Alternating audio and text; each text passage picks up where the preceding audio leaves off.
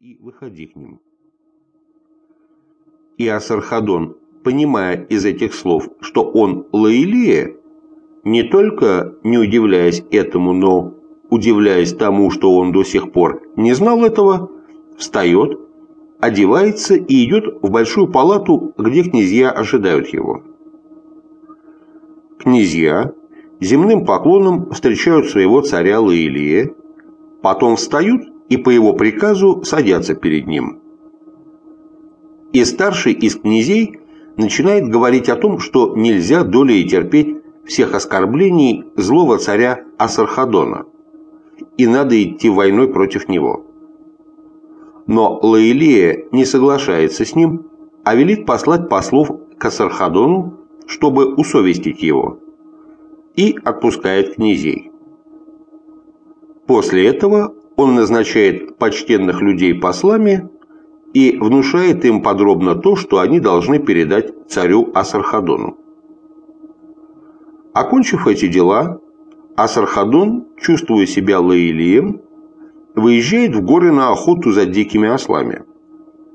Охота удачна. Он сам убивает 2 ослов и, возвратившись домой, пирует со своими друзьями, глядя на пляску невольниц. На другой день, по обыкновению, он выходит на двор, где ожидают его просители, подсудимые и тяжущиеся, и решает представляемые ему дела. Окончив эти дела, он едет опять на любимую свою забаву – охоту. И в этот день ему удается самому убить старую львицу и захватить ее 2 львенков. После охоты он опять пирует со своими друзьями, забавляясь музыкой и пляской, а ночь проводит с любимой женой своей. Так живет он дни и недели, ожидая возвращения послов, отправленных к тому царю Асархадону, которым он был прежде. Послы возвращаются только через месяц и возвращаются с отрезанными носами и ушами. Царь Асархадон велит сказать Лаилие, что то, что сделано с его послами, будет сделано и с ним, если он сейчас же не пришлет назначенную дань серебра, золота и кипарисового дерева и не приедет сам на поклон к нему. Лаилия, бывший прежде Асархадоном, опять собирает князей и советуется с ними о том, что надо делать. Все в один голос говорят, что надо, не дожидаясь нападения Асархадона, идти на него войною. Царь соглашается и, становясь во главе войска, идет в поход. Поход продолжается 7 дней. Каждый день царь объезжает войска и возбуждает мужество своих воинов.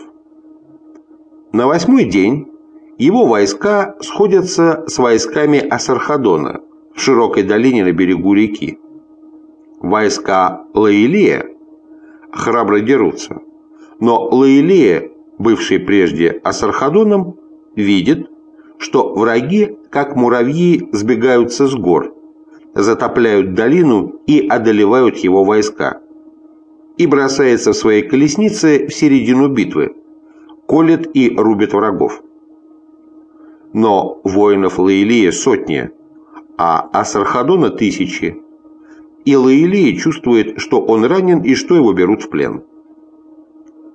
9 дней он с другими пленниками идет связанный среди воинов Асархадона. На 10-й день его приводят в Ниневию и сажают в клетку. Лаилия страдает не столько от голода и раны, сколько от стыда и бессильной злобы. Он чувствует себя бессильным отплатить врагу за все зло, которое он терпит.